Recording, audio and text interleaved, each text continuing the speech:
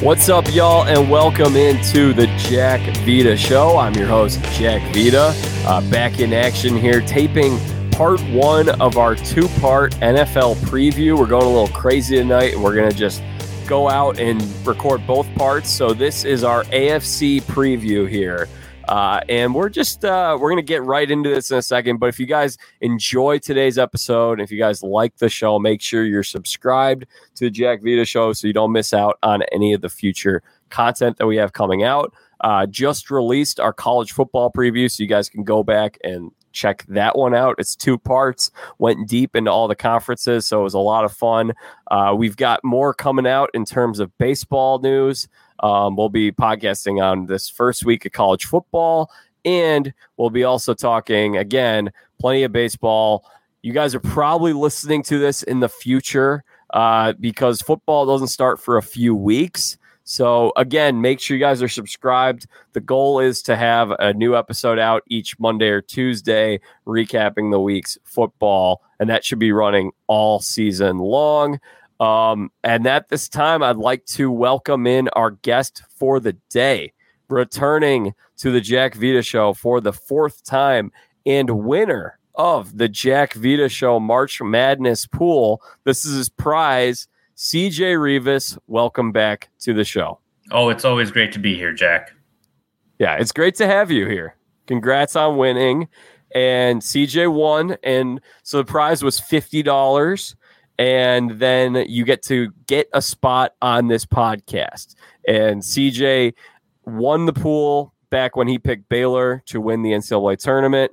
And I said, CJ, what podcast episode do you want to do? What do you want to do a podcast episode on? And CJ in the past had talked about backyard baseball with me on here. So I figured he could go in really any direction. I didn't know which direction he was going to go in. He said, I want to get on a preseason NFL and talk Bengals. So here we are. Yeah, I did the AFC North preview with you, I think 2 years ago. Yep. So I thought I'd run it back and do that. I may have committed too early. Might have been, a Cubs sell-off would have been maybe a nice episode to be on, considering all my thoughts, as you know, about it. But always happy to talk NFL, and when we get to the AFC North specifically, my wonderful Cincinnati Bengals. Yes, absolutely, and great to have you here for the full preview. I should address the elephant in the room. I did not do a preview last year. The world was really a wild time last year. It was a crazy summer, and unfortunately we had like every sport going on at the same time, and I was just like, all right, I'll start watching football when baseball season's over. I thrust myself into the baseball stuff and did not have time for the NFL stuff, but now we're back on a normal schedule. So we got our college football preview out, and now we're doing the NFL preview. So we're back, baby. Yeah, hey, everybody's getting back into the swing of things, including the Jack Vita Show. We're back on our normal schedule. So, okay, CJ, before we dive right into these divisions, I think we should just note a couple interesting things about this season. So we this year are going to have it's a 17 game season. So it's 18 weeks, 17 games. Which is definitely different because we used to have 16. 16 was such a nice round, perfect number. I don't like the 17, to tell the truth. No, I can't say I agree with, or I can't say I disagree with you. I mean, it was against a lot of player objections.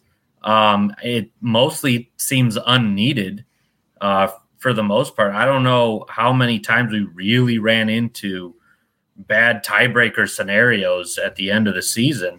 But I just feel like they're running themselves into a potential problem here, because if you start seeing injuries later into the season or even early in the playoffs of guys just being run down and kind of fatigue injuries that pop up, the NFL is going to have a real problem on their hands. Yeah, and there were a lot of injuries in the NBA playoffs this past year, and LeBron even said he thought it was because of how they had done things in terms of having a season on a different clock this year. And then this year in baseball, we've also had a lot of star players also getting hurt. Could be the fact that they weren't stretched out fully last year. So it's an odd time to really be doing this. And like you said, the NFL is such a cash cow. They don't need another TV week. I mean, it feels like there's more to lose from this than more to gain. Yeah, and I mean, even though it's, one extra game, 17 games isn't really that many. Every week matters for your playoff implications. And, in leagues like the MLB or the NBA, it's even easier to give guys, rest days or, load management days, as the Spurs always had when they were on primetime TV. But in the NFL, you can't really do load management because only 17 games, so much is at stake. Yeah, absolutely. So that's going to be different this year. The way that they're actually doing this, I was really curious, and I had asked you earlier, I didn't know what was going on. Like, who gets an extra home game this year? Because that's the problem. When you have an odd number of games in your schedule, half the teams get an extra home game. The other half do not. And that's a huge advantage. So I guess it's this year, the AFC gets the extra home game. Next year, the NFC gets the extra home game. I feel like if you're going to expand, it would make a lot more sense to have an even number in terms of expanding the schedule. Yeah, probably. But then you really start running. I mean, what are we going to push the NFL season into March for the Super Bowl? They would love that. Yeah, maybe. But February is such a nice kind of ending point. And then you have pitchers and catchers reporting soon thereafter. I don't know. Maybe is there too much of a good thing, or is too much of a good thing a good thing? Well, I felt like last year we had the expanded postseason field, and for what it added, it was like 2 extra games, and it was just like, okay, 2 crummy games because you're going to watch a 2 seed play a 7 seed. I don't need this. Like, let's get to the action and let's have the regular season mean a little more, and not just throw in a couple more extra playoff teams.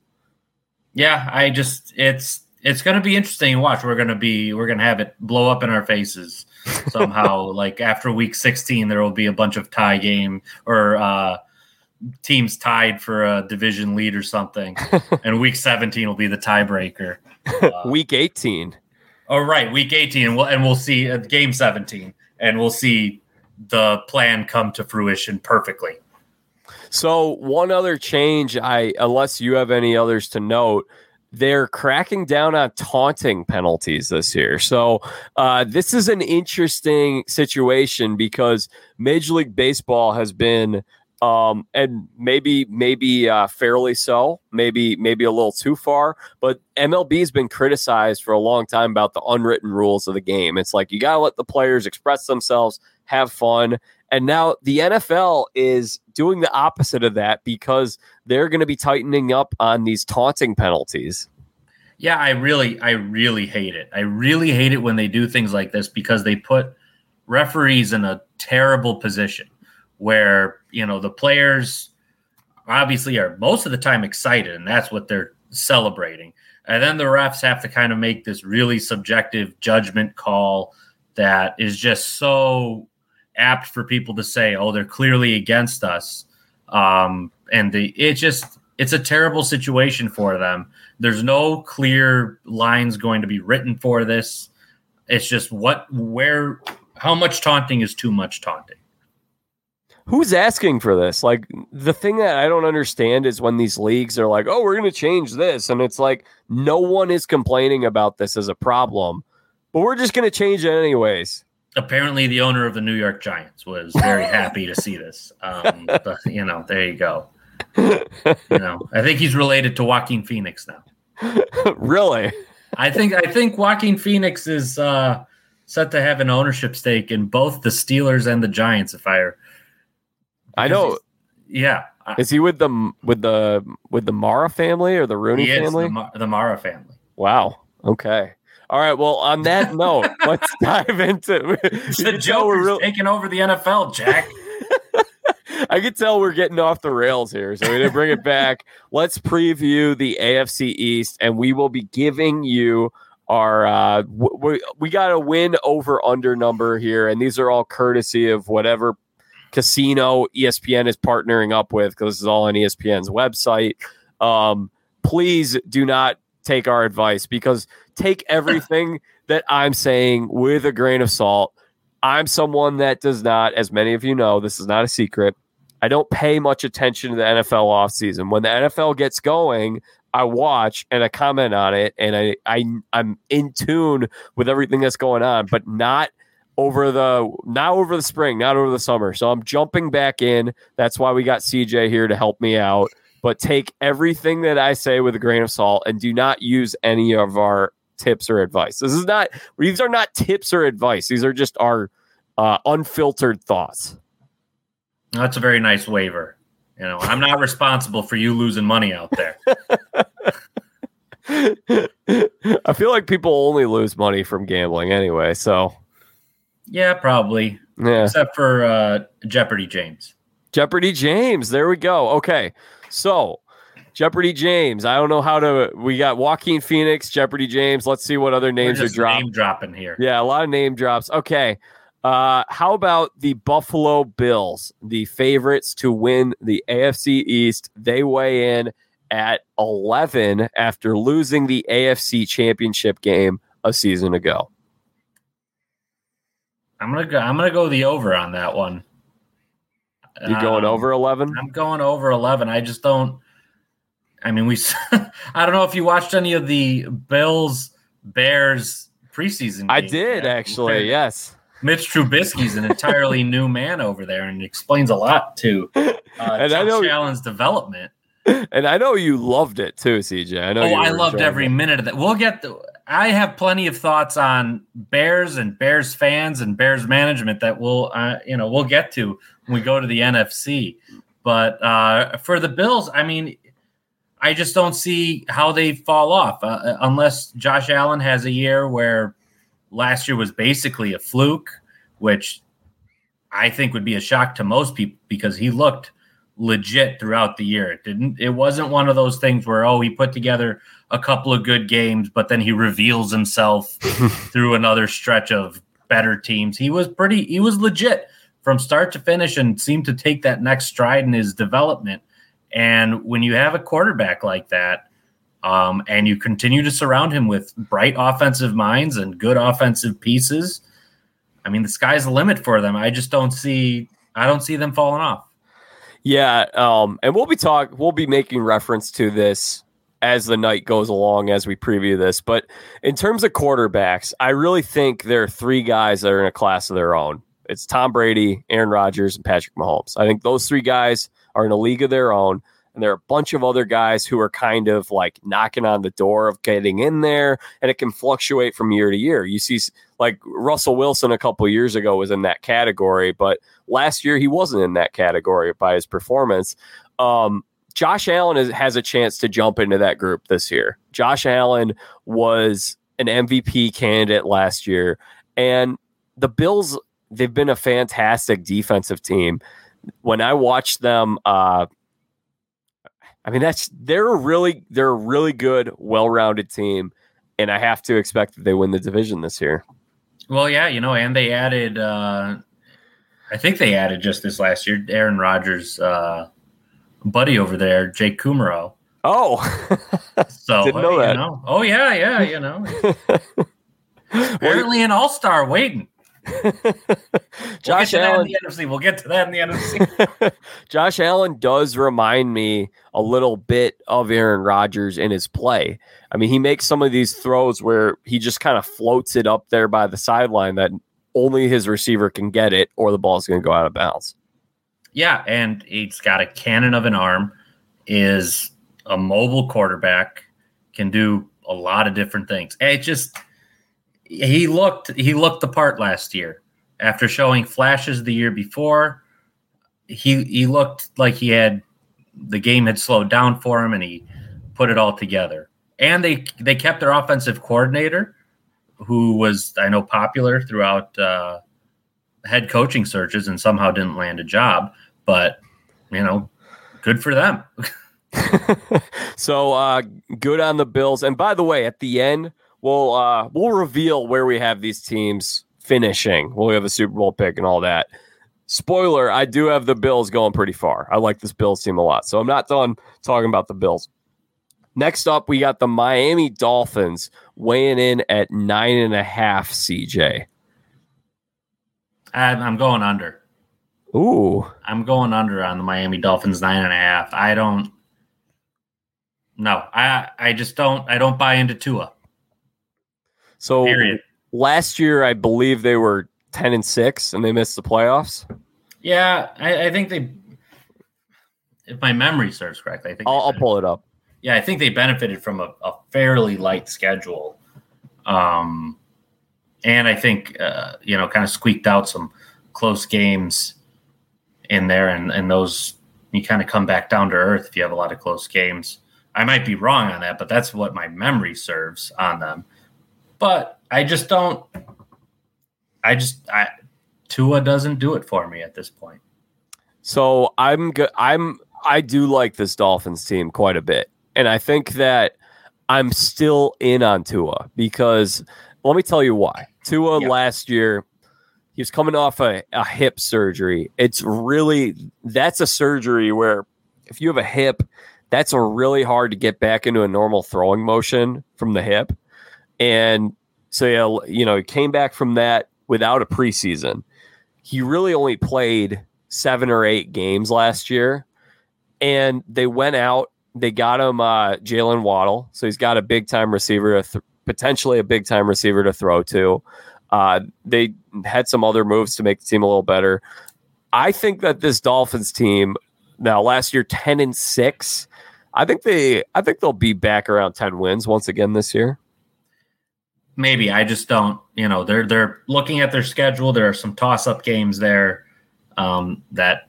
If you're one of those teams that are looking to get into the playoffs, you got to win, right? You got Indianapolis, the Raiders on there, even the Falcons on there.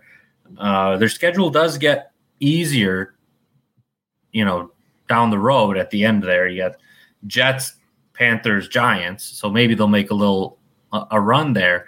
But I'm just not a believer. I didn't love what I saw from Tua. And I'll, if this is where my judgment on quarterbacks goes awry and this is held against me for a long time, so be it. I think my thing is just wait and see with Tua. I don't think I know. I don't know what he is. He could really go either way at this point. I shouldn't expect him to be good, but I am expecting him to be better than he was last year, which isn't a very hard thing to do. And so if he's just a little bit better than he was a year ago, they won 10 games. Maybe the schedule's a little tougher. I think they can win. They could go 10-7. I'll take the 10 wins on Miami Dolphins. I think they'll end up in that 8-9 range. Okay. All right. The New England Patriots are also at 9.5. Last year, Patriots finished 7-9. Oh, this one's a tough one. I'm going to go over. I think they get to 10. Why is that? They were looking not bad with Cam as their quarterback last year, and then he got COVID, and it, kind of derailed their season. They had a lot of opt-outs last year. They were playing pretty short-handed, both with losing their starting quarterback. No matter what you think about Cam, he was their best option last year. And they were playing pretty well with him. And this year they were very active in free agency, surrounding Cam with better pieces. Defense is getting guys back. They were active there too. It's just you give Bill Belichick the guys on the team to make it work, and I think he's going to make this one work. So how many wins would you go? Do you think this is a playoff team? I'd go 10. 10. Okay. 10 wins. 10-7. Okay. I think I'm more in on Miami than I am with New England. I saw what happened last year, and I know they were active this year. Quarterback is concerning for me. I'm not in on this Cam Newton thing. I do like Mac Jones quite a bit, though. I think Mac Jones is going to be a pretty solid NFL quarterback. So it'd be interesting to see when we see Mac Jones out there, if we see him this year. And they haven't named a starter for week 1 at this point, have they, CJ? I don't think so, but you think it's going to be Mac Jones? I don't. I feel like they'd start with Cam. I think that seems like. I mean, it's hard to predict because we haven't seen a quarterback controversy in New England since the days of Drew Bledsoe and Tom Brady, when you had both those guys, and that was 20 years ago. So there's really no way to guess. But what do you think? No, I think Cam wins it. I think, yeah, and I think they will probably take it easier on Mac's development. Yeah, I'm not as in tune with New England fans as I am with other teams that have rookie quarterbacks. But I don't know if there are loud. There's a lot of noise to get Mac in there over Cam. I haven't seen it. If it is, and I think they brought Cam back for a reason. I think they believe in him, and they gave him pieces. I think they got him both Hunter Henry and Johnny Smith. So I just think that this team can make some noise. And I mean, their game to watch is, what is this, week 4, a Sunday night game at home against Tampa Bay. Oh, they did not play each other last year, did they? No, they didn't.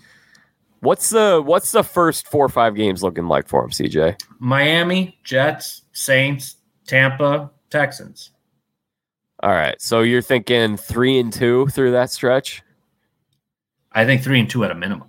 Oh, okay. I mean, yeah. I don't think. I guess the Saints are what we know them to be. I don't think they go 5-0, but that should be, that should be at least 3. Okay. I think I'm gonna say, I think this is actually a really good number for them, the 9.5. I think they're gonna be somewhere in between that 8 or 9 wins. I don't quite have them going into 10 wins. I like Miami a little more. I think Miami's on the up. I think New England may not be on the up anymore.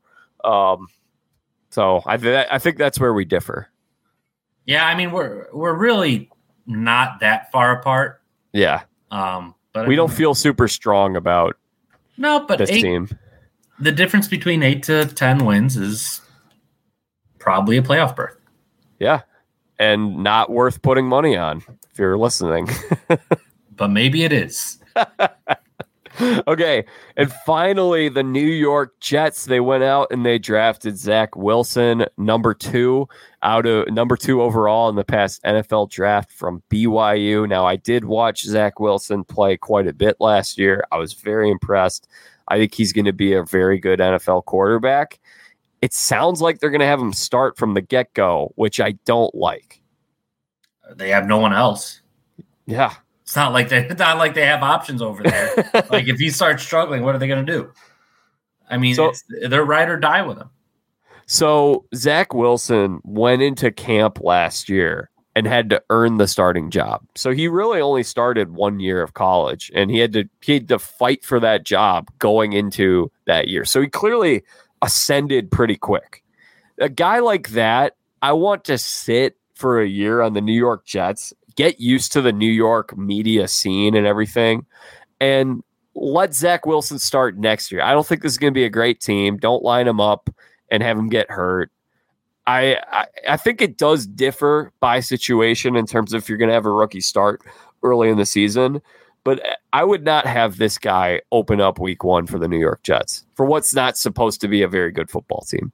Yeah, I mean, it's when it comes to starting or sitting rookie quarterbacks, it definitely seems the trend is leaning, if not leaning, totally on the start them right away out the gate. But I do think it differs by situation. Like a guy like Joe Burrow last year, he was clearly pretty ready. Mentally, he knew what he was doing, and it was about kind of catching up to that speed and getting adjusted to the league. So a guy like him, I don't think it would have served him all that well to spend a year on the bench. I think him playing helped out a lot. Zach Wilson, he's clearly got all the physical traits, and has looked pretty good in the preseason. Try not to read too much into preseason performances. I've been fooled by them before. But it's just, he's got a decent receiving core too. Jameson Crowder and Corey Davis. That's true. And then whatever you think about Denzel Mims, I know there was a lot of noise in Bengaldom to draft him last year, and I'm very glad they didn't. So the Jets are at 6. That's their number. And Robert Saleh, new head coach. A lot of people are in on him from he came over from the San Francisco 49ers, and he, of course, had that police escort to the Knicks playoff game this past spring, which was not a good way to win over the New Yorkers, but he can win them over if they go over 6 wins this year. Can you see it, CJ? No. Yeah, me neither. No, I no. It's just, I just don't. They're a bottom team, and I'm looking at their schedule. It's like maybe they beat the Panthers, Broncos, Falcons, Texans, Philly, Jacksonville. So, I mean, I think those are the only ones that pop out to me as, I mean, there's a game against the Bengals, but I'm not giving them that one. And that's like, that's expecting the team to win all the games that are reasonably in their realm. And that typically doesn't happen. Yeah, I will also go under. I looked at their roster sometime recently, and I was like, there are a lot of guys on here I just haven't heard of. And that's not a good sign. That's really not a good sign. And that's why I would start Zach. I would have Zach Wilson. I would not have him open up as the starter for this team in New York. I hope the situation works out well for him, because I think his ceiling is so high, CJ. I think he could end up, he has the talent to be the best quarterback in this draft class. That's the kind of ceiling we're looking at with Zach Wilson. And that's saying something. Yeah, for sure. But I don't see it for the Jets this year. No, not this year. Okay, so let's move. Do you know what their offensive line situation looks like? I don't. I wish I did. I know there's only like 5 teams in the league that are happy, like actually happy with their offensive line. It's so true. It's so true. All right, let's go to our AFC North here, and we got 2 teams that are at 10.5. That's the Baltimore Ravens, the Cleveland Browns. Which team do you like more, CJ? I like the Ravens more. Why is that? They've been so consistent. Lamar Jackson is not having the fall off that some expected that he would. He wasn't a 1 year kind of pop on the scene. He won a playoff game last year. Yeah. But he couldn't do that. Yeah. He's not just he's not that flash in the pan kind of guy. And I don't like Cleveland. That might be my bias speaking. I don't like Baker. I know that they looked good, especially down the stretch last year. I know they hung tough with the Chiefs. Browns smell like a team that will collapse. And the Bengals hung tough with them both games of the year and should have won the second one. The defense fell apart in the last minute, and that Bengals team wasn't anything special. So I see a fall off coming for the Browns. That's interesting, because I think this is the boom or bust year for the Browns. It's either going to happen this year or, both these teams, I think the good news for both your team and my team, CJ, is that they're going to have to pay their quarterbacks pretty soon. And so the last few years, both these guys, Baker and Lamar, they came out of the same draft, and they were on those rookie quarterback contracts, which is not a lot of money. So you can assemble a very talented roster around these quarterbacks for a cheap price. They're going to have to pay those guys after this year. Mahomes just got paid. And so the Browns are going to, have fun paying Baker Mayfield a lot of money. So I think the Browns, though, having said that, I think it could, again, it's boom or bust for them. I actually like the Browns a little more this year. tell the truth. Yeah, I'm looking at their schedule now, and it's a lot easier than I was hoping it was going to be. But I'm not walking it back. I think that's a lot of. That just means there's more room for bigger disappointment. I will say, to Baker's credit, he has matured, I think, significantly from when he came into the league. When he came into the league, I thought he was going to have a similar trajectory to Johnny Manziel, minus some of the life choices that Johnny Manziel made. And Baker, we saw him, he was talking so much trash. In college, he was doing stuff like we threw the football at the TCU player's face and just stuff like that. It was very immature. And I feel like he matured a lot over the last 2 years, where you're not really hearing about what's Baker doing now, what's he saying. I feel like he's matured a little bit.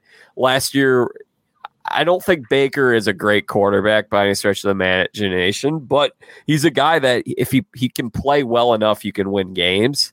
So I'll give him a little props there. Okay.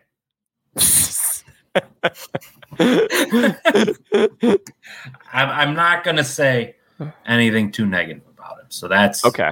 Other than his commercials I've had it with them. I'm just like, what? Yeah. Well, I feel like you have to earn that type of, real estate on my TV. The amount of commercials you're in on everything I watch. It's just, I feel like you have to earn that at a certain point. And maybe last year he did, but he was on there before. So they're all for the Progressive Insurance Company, which is based out of Cleveland. So it was just kind of a perfect storm for him. But it's not just in the Cleveland market, though. No, yeah, you're right. Me too. Yeah, that's what I don't know what they're doing. Okay, so the Cleveland Browns have never won the AFC North. Did you know that? I didn't know that, but it makes sense.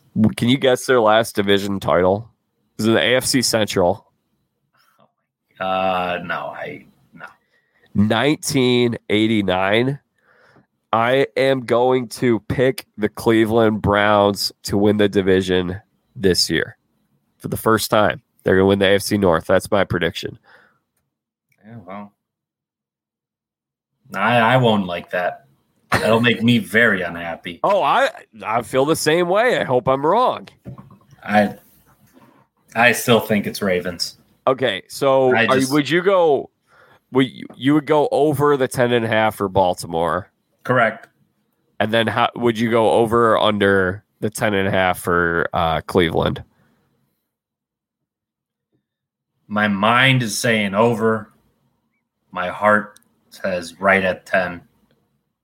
Actually, my heart says way lower. But we're not going to go way lower because that's unreasonable. So I'll say right at 10 under.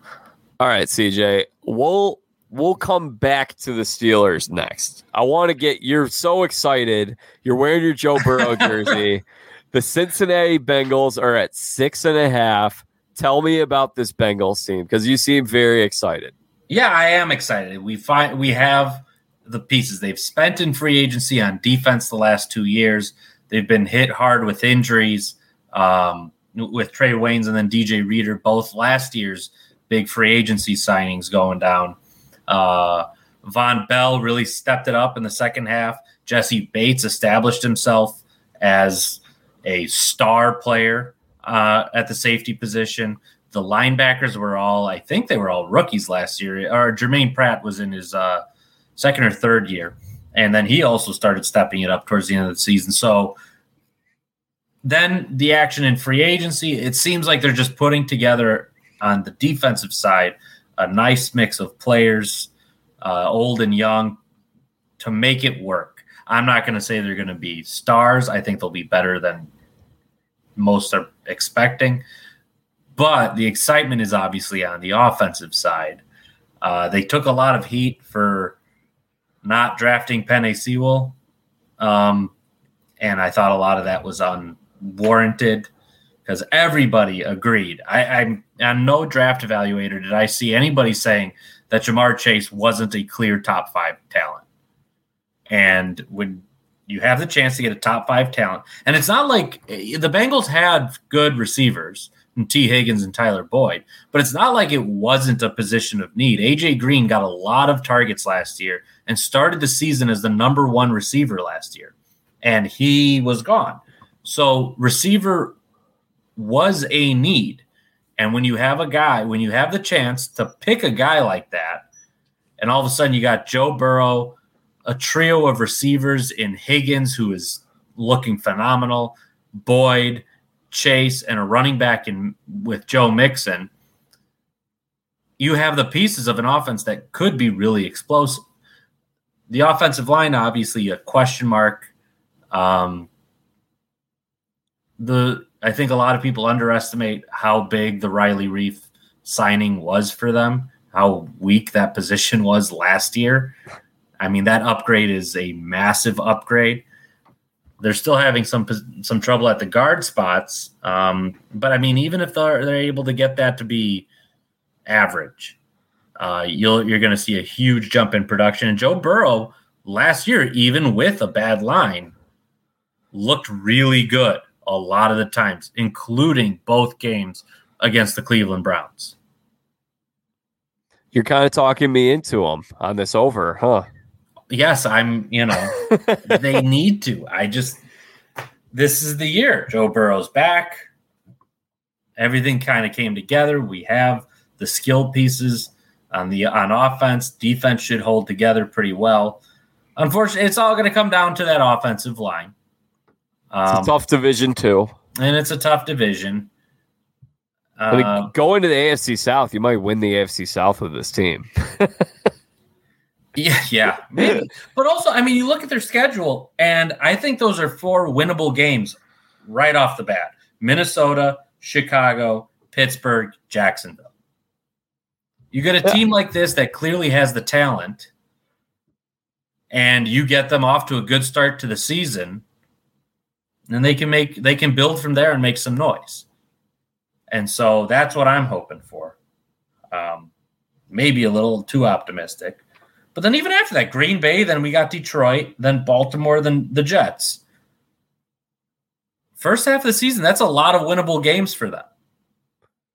Yeah, that seems like I would have them probably around in that like 6 or 7 range. I think the 6.5 is a really good number. I'm going to go 7-8. 7 or 8, as you're saying? Yeah. Okay. All right, so you're going over, and I honestly don't know. Would I be a real Bengals fan if I wasn't going over? Of course. 4-11-1. I'll say under just because of the division. It's tough. And I'm going to go, let's talk Steelers. I feel like you're definitely low on the Steelers this year. Yes. They're 8.5 is their number. And I'll turn it over to you. Get your thoughts up. Well, they look like they either ran out of gas or were exposed in the second half last year. And I don't know if it started with that Monday night showing against the Bengals, but I had to get that one in there. For years, it's been the Steelers are the kings of that division. Even when the Bengals won it a couple times with Andy Dalton and with Carson Palmer, it was always like, yeah, you might have won it and squeaked it out during the regular season, but they still got your number, and they're the real power in the division. And to see that dynamic change so abruptly, it's like, the Bengals Demons were primetime games and Pittsburgh Steelers. And to see that come to an end, I think the Steelers were 11-1 at the time, or 11-2. Something like that. Yeah. But to go in against the Bengals team that is on their third string quarterback in Ryan Finley, who I think right now is still struggling to make a roster spot somewhere, and to see that quarterback run it into the end zone and do a finger roll, it's like, we're not afraid of this team anymore. There's nothing. We're over it. That's the past. So the Steelers, okay, here's what I think happened to them last year. So they did not really get a true bye week or a mini bye. They had 2 games rescheduled. So they had their bye, it was like week 4, and it was just like 3 days notice. It's like, oh, you got a bye week now because the Titans can't show up. Well, then the Ravens were supposed to play on Thanksgiving, and that game ended up getting moved to a Tuesday. And then they had a lot of injuries. They didn't really have a bye week. That somewhat of an older team. And but in terms of like the actual problems on the field that I saw, there was, whether you want to say there was no running game or if there was just no desire to have a ground game, there was no ground game.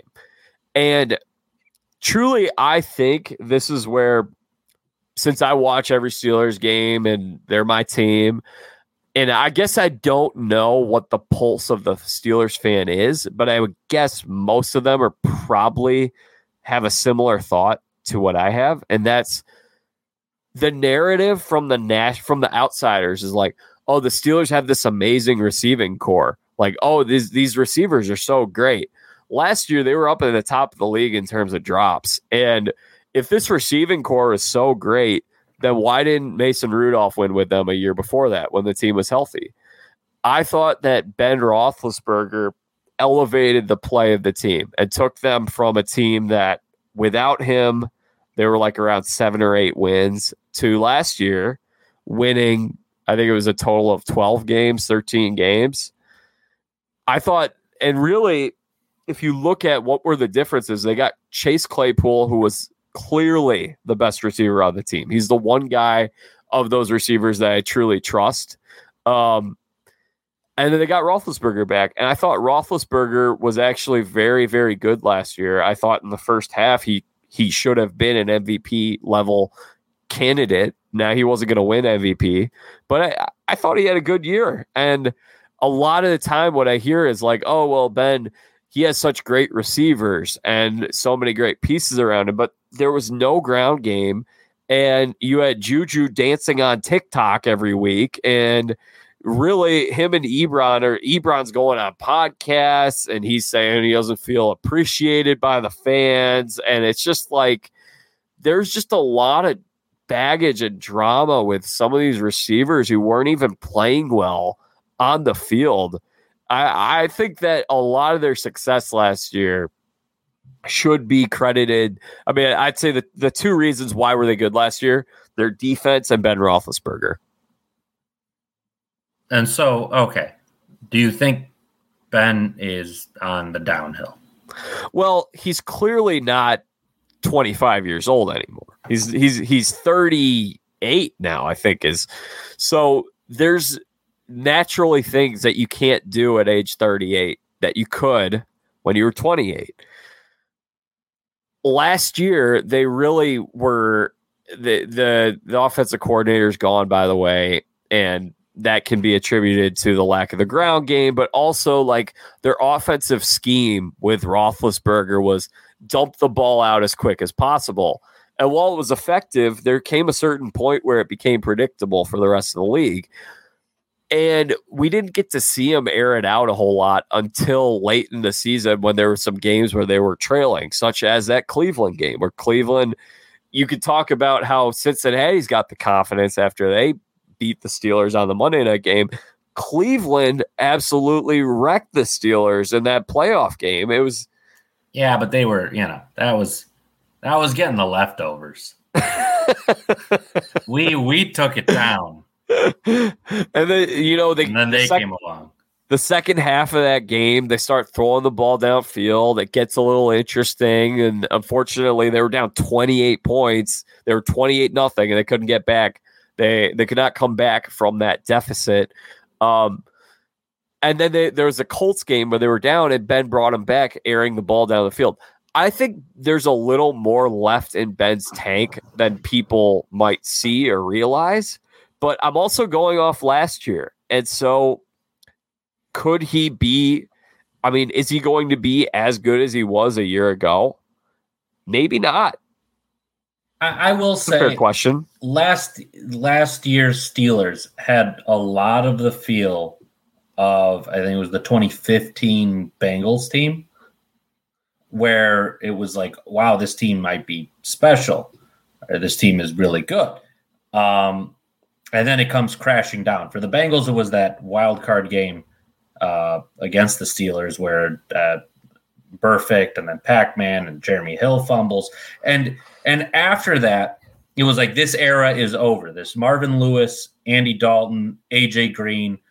For a lot of people, it was like that. It felt like this era we had reached as far as we could. That was our chance to maybe keep it going. And it was so devastating that it was over. And then the Bengals tried to keep it going for a little bit, kept Marvin Lewis on for another 2 years. Andy Dalton stuck around. They kept the core, and it just never worked again. And last year for the Steelers, it had that feel at the second half of the year, both on the Monday night game against the Bengals and then, the exclamation point being put on in that playoff game against the Browns. Like, it's over. The era is done. There's a changing of the guard in the AFC North, and it's kind of, you're going to have to reinvent yourself from here. And it, even in the offseason now, it still has that feel. Cleveland, as much as I wasn't high on them last time, I think they look better than the Steelers. The Ravens don't look like they're going away anytime soon. And well, I mean, my counter to that is they're going to have some cap restrictions coming up in a year or two. Both those teams, they pay those quarterbacks. Okay, well then, who's the Steelers quarterback going to be?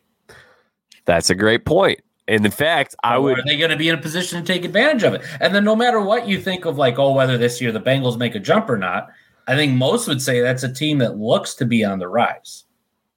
Yeah, and I think the thing is, what I would say is, I think that was a good comparison you made.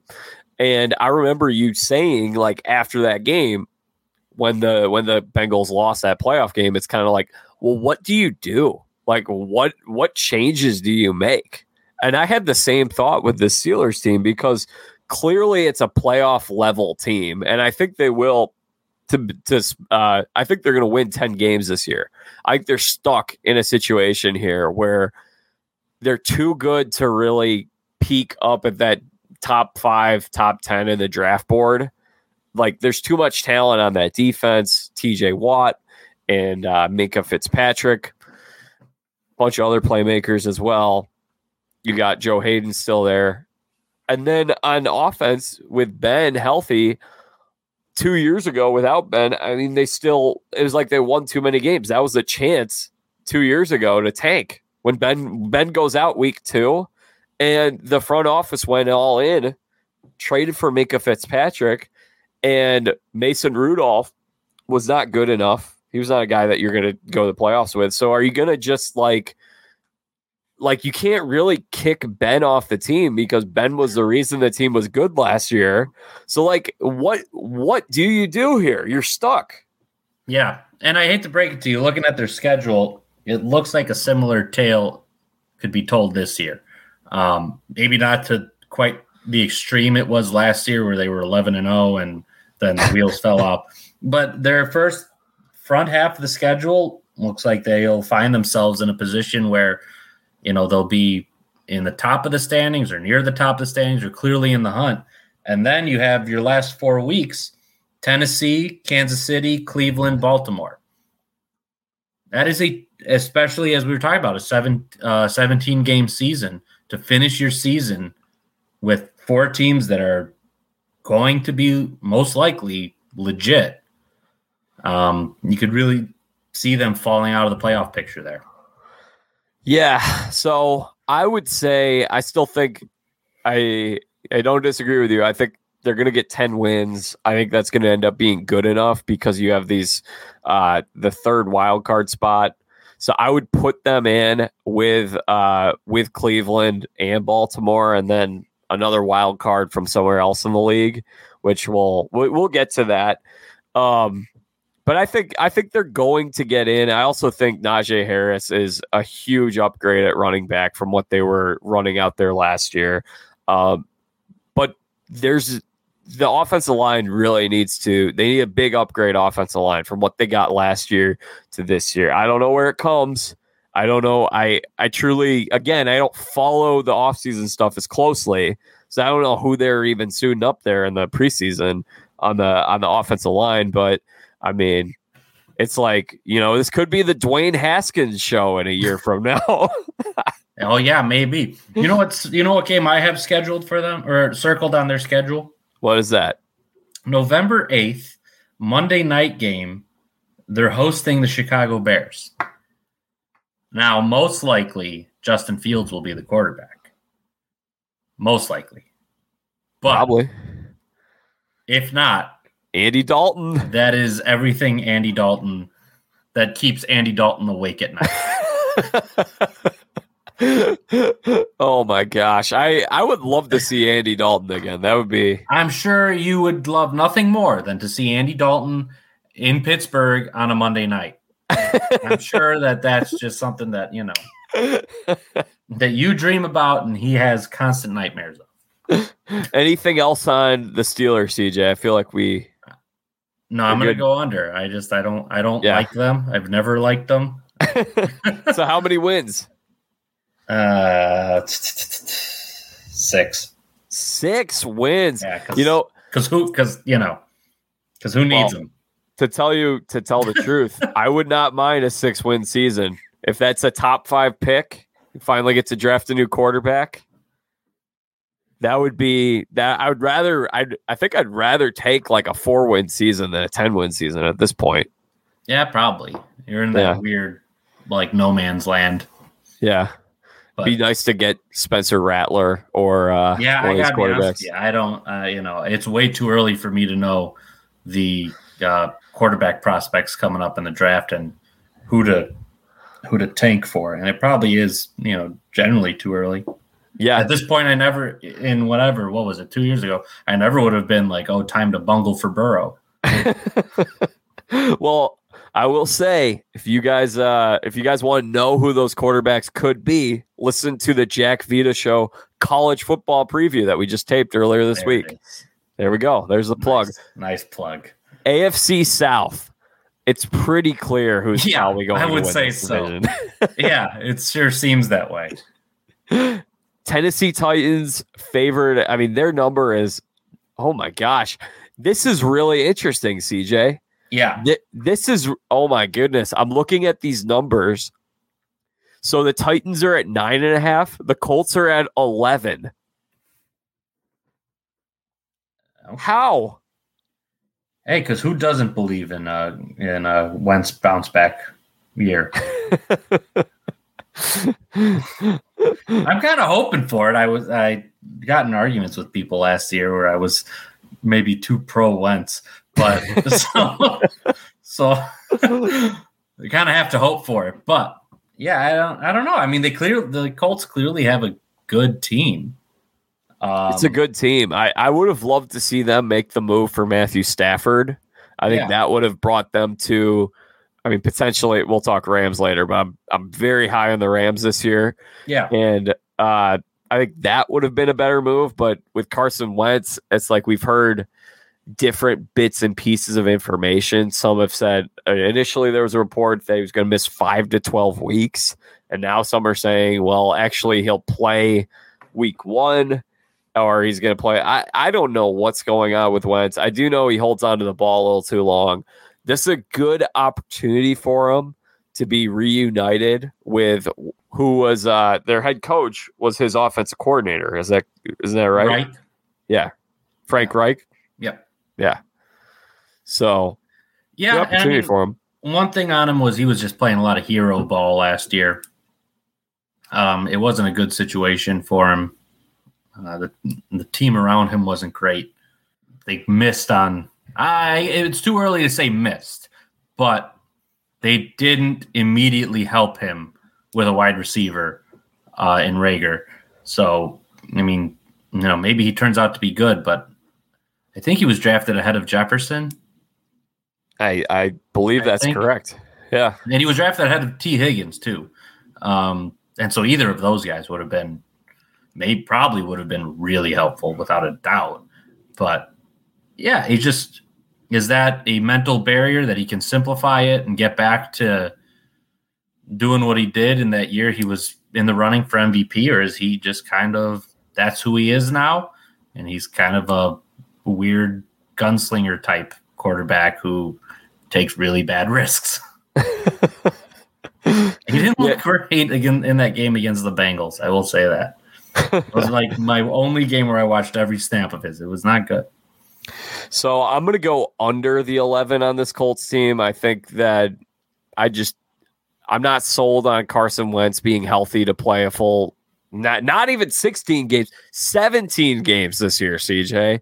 Yeah. So I'm going to go under on that. I think they'll probably, I think I'll go, I could see them getting off to a slow, let's say it becomes clear at a certain point that Carson Wentz is not the answer. I could see them climbing up that draft board.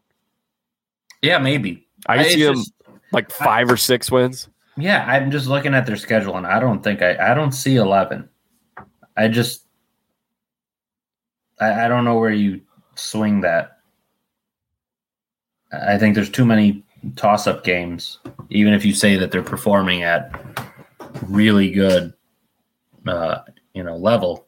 I think they're going to be under. I'm going to agree with you. I don't know if this is the first agreement that we've had. No, we've had a couple. Right. The Titans I think that's a pretty easy 9.5 to go over on. I think they're far and away the best team in this division.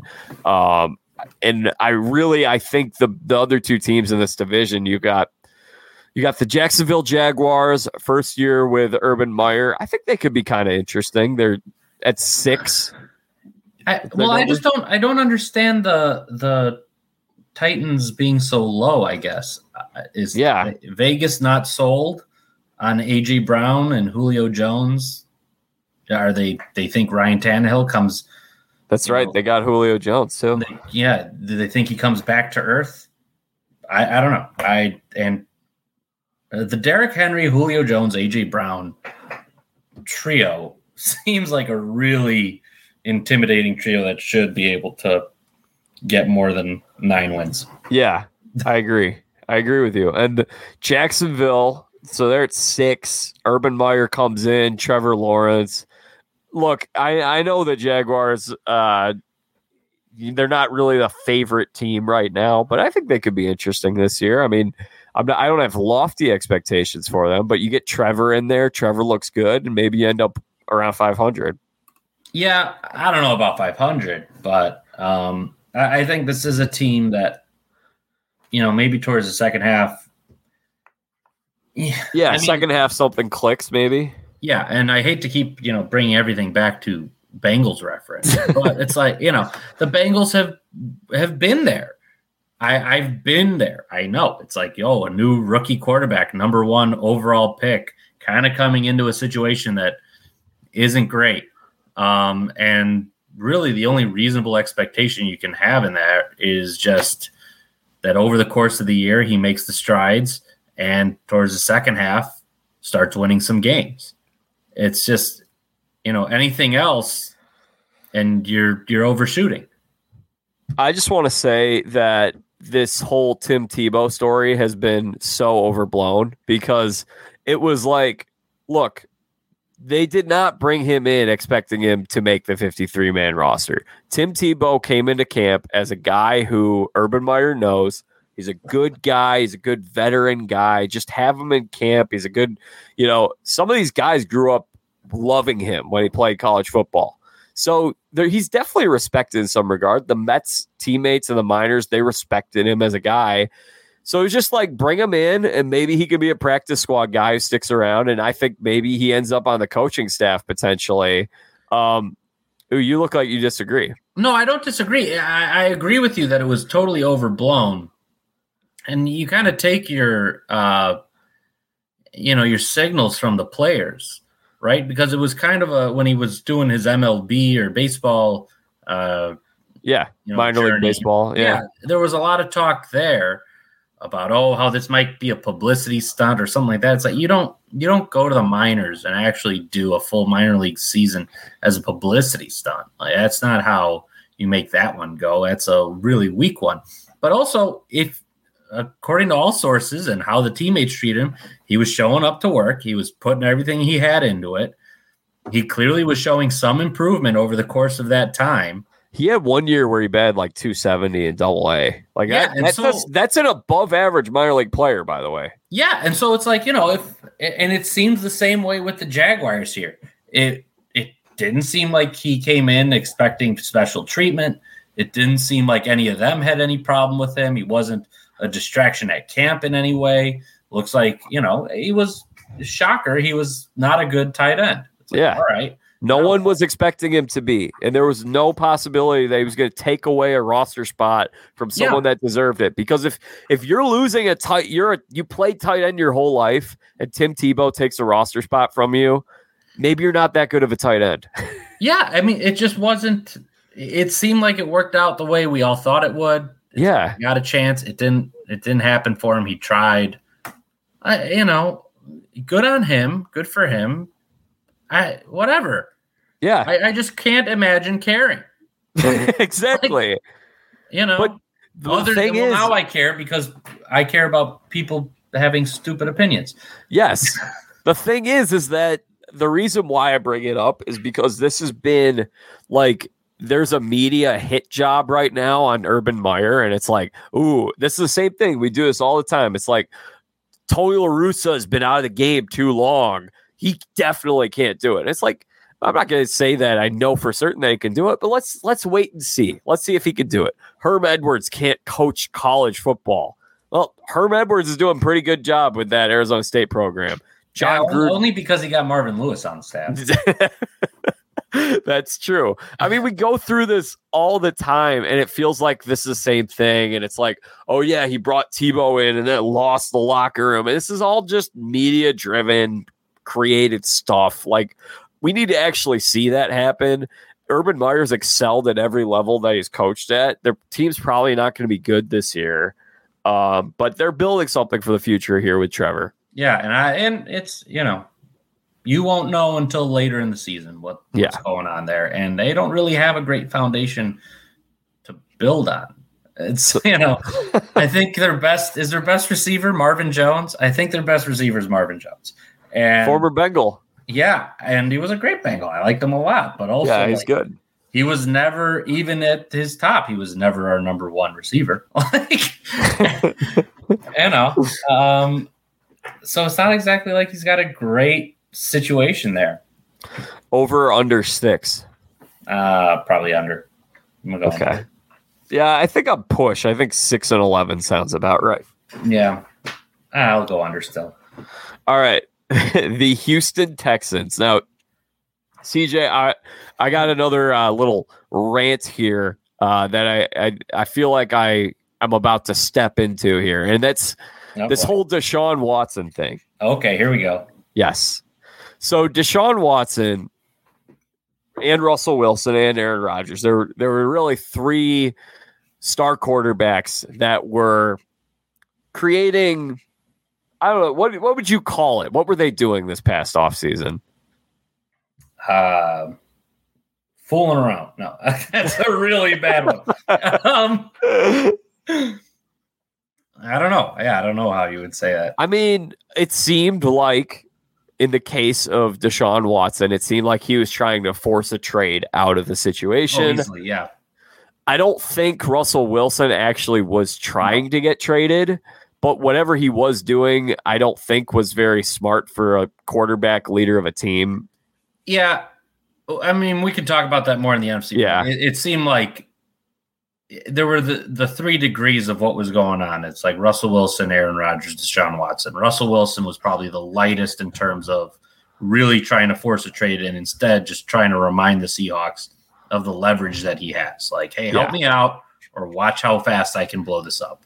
And Aaron Rodgers was a little further down that line.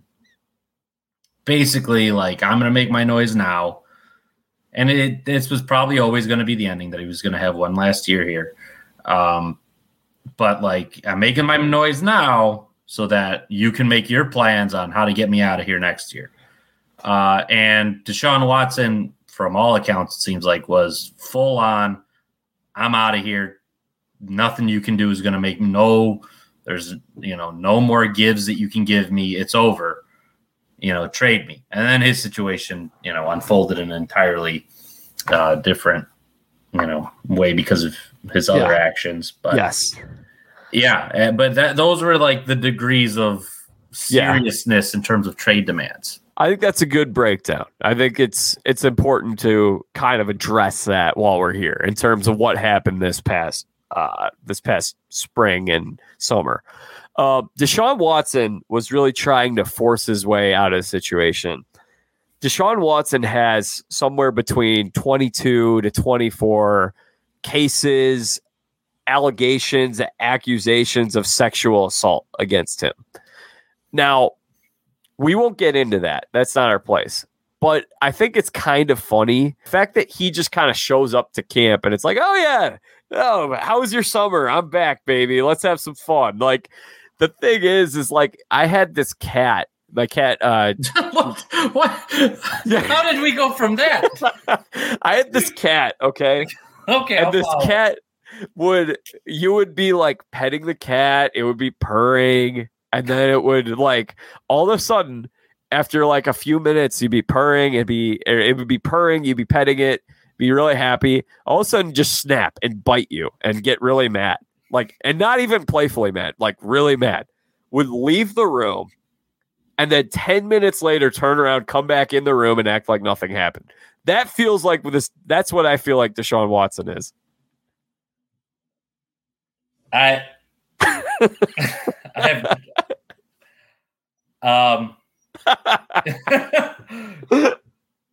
guess I don't know. It seems like I don't know. It seems like something definitely went sour in the last year where he wasn't going to come back for anything. But I don't know. His situation now is much more complex. The Texans, maybe are wishing they traded him earlier, but there was no way of predicting the chaos and the awful things and all of that coming out. It's just what do you do now? And he's showing up to camp, and he kind of gets snarky with reporters. And he's not going to be suspended, it appears. He's just going to be available week 1. Yeah, and it looks, there's a lot of legal implications there and what's going on with, their bargaining agreement and how each of those impacts each other. And so that's another whole complex. I'm sure you can find a sports law, podcast somewhere. And you should start one. Yeah, right. I have no expertise in that area. But it's just the Texans are in just such a terrible spot, even if he was playing, even if absent all of that, they're just such a bad team. And then you add in that, and then you're just trying to piece together a somewhat competent football team that really undersold on DeAndre Hopkins to bring in a running back who is clearly past his prime. Like, it's just some really bad moves were made, and this is the result. Yeah, and I think the thing that I want to sort of clarify is the fact that everyone was like, oh, Deshaun wants to get out because the Texans are like one of the worst NFL franchises that there are. And it's like, no, like they're in a bad situation right now. But if you were to look at the last 10 years, they've won the AFC South more than any other team. It's not necessarily a bad situation or a bad franchise to play for. I mean, you could look at other franchises such as the Cleveland Browns, who they haven't won a division title in 30 years. And we talk about a number of these teams. The Lions haven't won a playoff game in 30 years. I won't say the Bengals. Don't worry. I won't. I was getting nervous. Like Houston Texans, they're down on their luck right now. It's a sloppy situation. They're going to have to clean it up. But Deshaun Watson's like 25 years old. He signed that extension like 3 months before he demanded a trade. Why did he sign the extension? Yeah, I don't. Something happened. Something behind the scenes. There was some, and maybe he's more sensitive to those kind of things than the normal player would be. Of those kind of quasi guarantees or whatever those communications are between player and front office and ownership. There was clearly a disconnect there that really impacted him and really soured him on the entire franchise. But yeah, in terms of actual franchise prestige, so to say, they haven't been bad over the course of their entire franchise.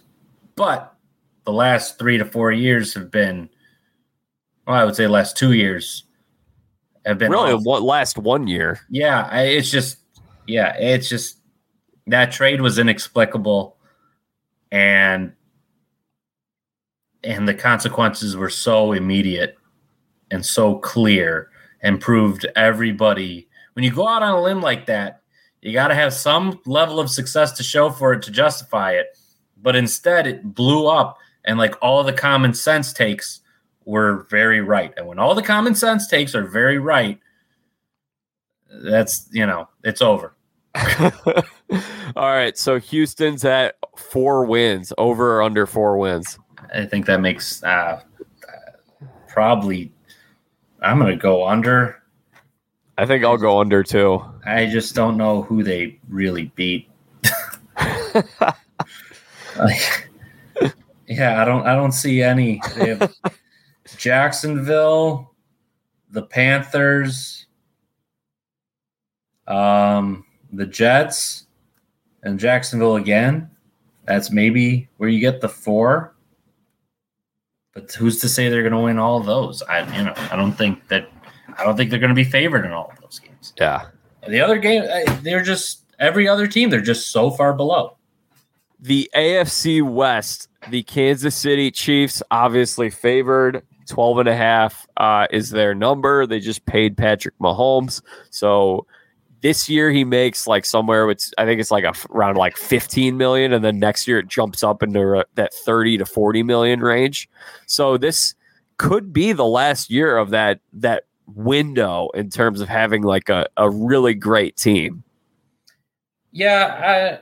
I mean, as long as you got him and some decent, they're going to be good, obviously, in the future with Mahomes. But I mean, in terms of having that, juggernaut, yeah.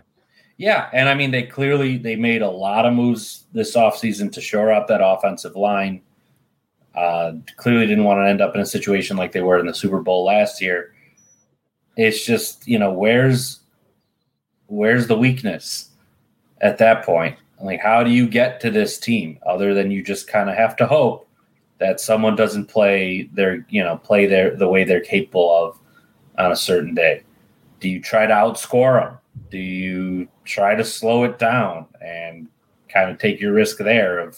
Because if you really try to slow it down, your margin of error is really small, but maybe bigger than if you try to outscore them. It's just, how do you approach this team when they have so many fast guys on offense and a quarterback who can get it to every single one of them with ease? And even when it goes off script, is still going to find a way. And then you have enough on defense. It's just, how do you beat this team? How many wins? They're going to go over. They're going to go 13 or 14 wins. I'll say 12 and 5.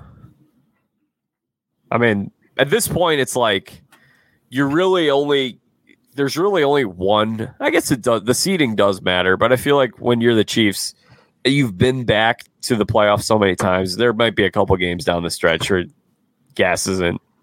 Yeah, and maybe they just run out of gas, right?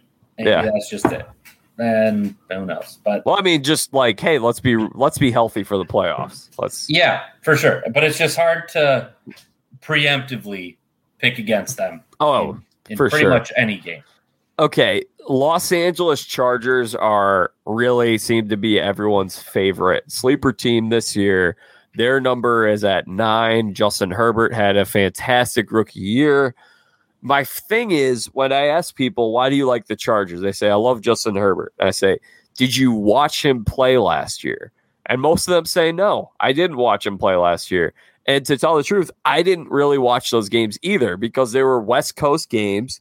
A lot of them were just kind of meaningless in terms of the impact of the greater NFL picture. He had a great rookie year. Let's see him do it 2 years in a row. And then my other question is, why didn't they win more games last year? I mean, they went 7-9 last year, I think, which isn't a bad place to be. I just think there's a lot of smoke for this team, and I don't know if I'm totally buying them yet until I see it. Yeah, and I mean, and you have a coaching change going on there, and so you hope that the new coaching staff is able to put in something that transitions well and is able to keep the success that Herbert had going forward. I have a bet with a friend, regarding who's going to have the better season, Joe Burrow or Justin Herbert. So I'm already on at least one record of saying Herbert's going to have a sophomore slump. I'm not going to back away from that. I'm going to commit to it and say, yeah, this seems like a drop-off for Herbert. Yeah, I mean, let's see what happens this year when there are a lot of expectations on this team. I mean, we saw what happened in Baker's sophomore year. It was not pretty. And then, yeah, I mean, and he got everything he wanted too. Yeah. Yeah. And then, with this Chargers team, then I was like, I always say I'm like, why did they win more games? They're like, oh, they lost a lot of close games. I say, well, isn't that kind of a problem? Like, yeah, I mean, they also won a game in which Randy Bullock was supposed to send it to overtime. Yeah, that's true. He had a cramp in both legs, even though he only held one while he was on the field. And he comes off the field and he's like, no, it was both. That was only after offensive pass interference was called on AJ Green. And so, yeah, I just don't. No. So I'm going to say under the 9. I think they're right around where they were a year ago. I think they're going to be 7-10. I'd agree. I could see them being at 8. I think 9 is probably the top that I see them at. Okay. The Denver Broncos are at 8.5. How? Because Teddy Bridgewater, bro. Teddy Bridgewater named the starter over Drew Lock. And I don't really understand what's the plan here. Like, are you trying to win a Super Bowl this year with Teddy Bridgewater as your starter? They've had this it's a save your job kind of situation. You think that you're more likely to get over 500 with Teddy Bridgewater than Drew Lock. That's true. And that's what it is. That's how I view it. Yeah. It's clear that ownership isn't, in this type of move at least, makes it clear to me that ownership isn't giving them the leash of like, no, we're committed to Drew Lock and seeing his development. This is like I need to see results out of you. And so if you're going to go with results, that's why you result in Teddy Bridgewater. Well, that's the Vic Fangio logic, right? Yeah, to save his own. So what's the John Elway logic? He probably doesn't believe in Drew Lock. Let's just be honest at this point. He probably. I mean, why would you? Yeah, he probably doesn't believe in him. They've had this revolving door of like replacement quarterbacks every year for like 5 years. The Case Keenum year, they had Joe Flacco, Drew Lock, now Bridgewater. There's someone before Keenum. I don't remember who it was. It's just like it's the same thing. Ever since Peyton Manning retired. Yeah, and Brock Osweiler was supposed to be the future of the franchise. It didn't work out. No, I'm definitely going under on this 8.5. This is one I feel quite confident in. I think this is a 5-win team, CJ. Yeah, I don't think I disagree with you. I'm trying to look at their schedule and see if there's – I mean, they could get off to a pretty good start, though. Giants, Jacksonville, Jets. At that point, you got 14 games to squeak out 3 more wins to get you over. So I don't know. It seems like a 5-win team to me. Yeah. And then the Las Vegas Raiders, they're at 7 this year. I'm actually surprised that they're the lowest in this division. I would have guessed Denver would be. They've had some nice young players on that defense over the last couple of years. Yeah, this seems like another team that's kind of in no man's land. Yeah. They're not good enough to be good, and they're not bad enough to be bad. And so it's like maybe they're able to squeak out a couple more wins, and maybe they'll get a wild card spot and probably not make any noise in the playoffs, but they'll have gotten there. Yeah, I think they could get in. I think they could get a wild card spot. I actually, because now we're at the end of the AFC, I'll give you my division winners here, and we can circle back to this Raiders conversation. So I had the Bills, Browns, Titans, Chiefs, and then my wild cards, I got Ravens, Steelers, Dolphins. So I would have Raiders just missing out of that group. Okay. I think we're almost in agreement on division. But I have the Ravens. So Bills, Chiefs, Ravens, and Tennessee. And then after that, the wild card teams. I'm going to go New England.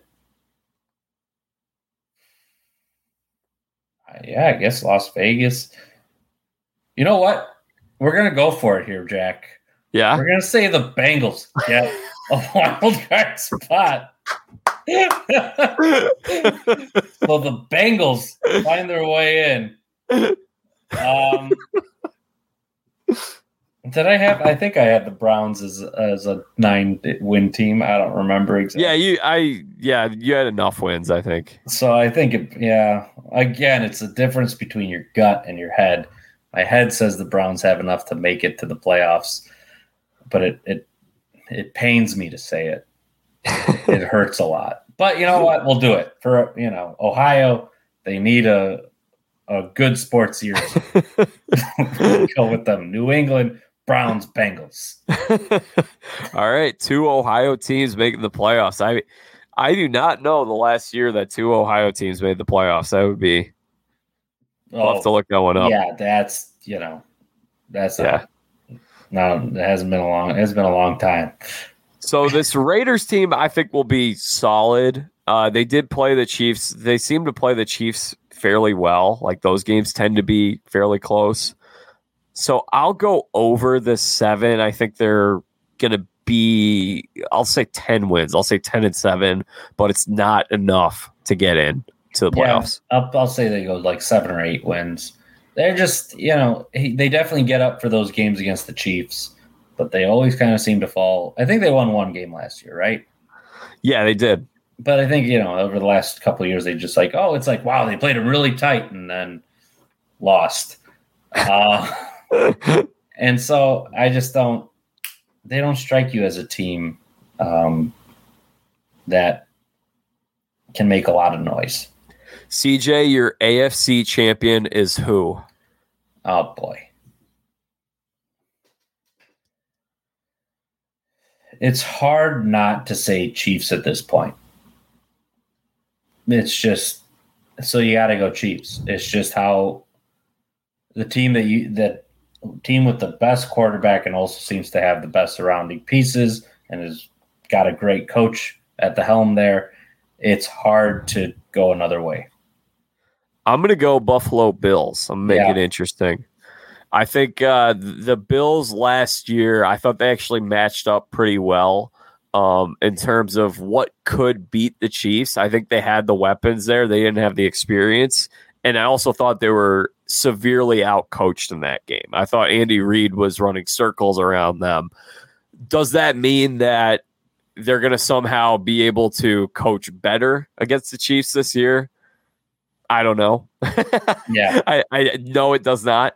But I like Josh Allen too much. I think that this is kind of their time right now. It's that window when you have this good of a quarterback making so less money, such a minimal amount of money with a great defense. I'm high on this Bills Then team. let me ask you a question. Mitch Trubisky, does he have a hand in getting them there? Whether it be regular season, like Josh Allen has to sit out a few games because of a hamstring issue, whatever it may be, does Mitch Trubisky contribute in a real, like, game level way? Well, he absolutely does, CJ. And you know why? Because the Bears quarterback before Mitch Trubisky was a key contributor to the Bills the last 2 years. That's Matt Barkley. Matt Barkley stepped in and won a game as a backup. I mean, I think he may have won 2 games for him 2 years ago. Well, who's to say that Mitchell Trubisky can't do the same? After what we saw him do against the Bears this past week. That was so satisfying. And they're not playing each other this year in the regular season, right? No, I don't think so. Because that would be so fun if they were. No, they're not playing each other. Mitch Trubisky gets an AFC championship under his belt here. To add to his Nickelodeon valuable time. All right. Anything else on the AFC, CJ? Go Bengals. Go Steelers, and see you guys back pretty soon for our NFC preview. Well, folks, that does it for part 1 of our 2-part NFL preview for the 2021 season. It was a lot of fun having CJ here talking all things AFC. Next up, we've got the NFC dropping later this week. Be on the lookout for that. Make sure you guys are all subscribed to the Jack Vita Show. And if you guys missed our previous episodes, we released our college football preview last week. That's 2 parts. Previewed all the conferences, including Group of 5 and independent teams. We talked all Power 5. Had a fun interview with Alec Peters, formerly of the Phoenix Suns, about a week ago. And we're going to have a lot more coming up here pretty soon. As I mentioned, part 2 coming out later this week. And then we're going to be recapping the first week of college football action. Oh, and we also talked baseball earlier this week, too. It's been busy. It's been very busy. We will also... So on Tuesday, I'll be recording with Andrew Stem, and we'll talk week 1 of college football and plenty of baseball. And then after that, the goal is to have every Monday or Tuesday, there will be a football recap show throughout the season. And then later in the week, a midweek baseball show. And that's the goal, is to do that every single week through the remainder of the baseball season. When baseball ends, maybe it's college basketball time by then at that point. But that's the plan for now. And then NFL college football recaps every single week. You guys are not going to want to miss out on that. And by the way, we did set up a pick'em pool for college football and NFL. Go to my website, jackvita.com. You can see it right there on the homepage. There's a link with all the instructions to join the pool. You have to make sure, in order to participate, in order to qualify to win the prize, you need to show me that you are subscribed to this podcast and that you've left a 5-star review on Apple Podcasts. If you've done both those things and you have the highest point total, by the way, doesn't cost any money to play. It's entirely free. But if you win, you get a spot on this show in the future. You'll get to come on this show. And if you also get $50, Venmo or Quick Pay, I'll send you $50, whether it's through PayPal, Quick Pay, Chase, Zelle, Venmo, etc. You'll get $50 and a spot, an appearance on this podcast, and you get to play with the stars of the Jack Vita Show. We'll have a bunch of our regulars on this show also playing in that pool. It's going to be a lot of fun. We'll have 16 NFL games each week, or however many NFL games there are. We'll have every NFL game and the top 15 games each week determined by CBS Sports, which is the site that we're running this pool on. So some weeks you'll have 31 games to pick winners for, and we're picking against the spread. So the spread matters. If you have any questions about that, tweet me or message me. I'm at Jack Vita Show on Twitter, Facebook, and Instagram. You can also vote for the greatest sports movie of all time on those Twitter and on those social media handles, I should say, because we're down to the final 4 now. So thank you all for tuning in, and until we get to part 2 of our NFL preview, I'm Jack Vita. Bring in the dancing lobsters.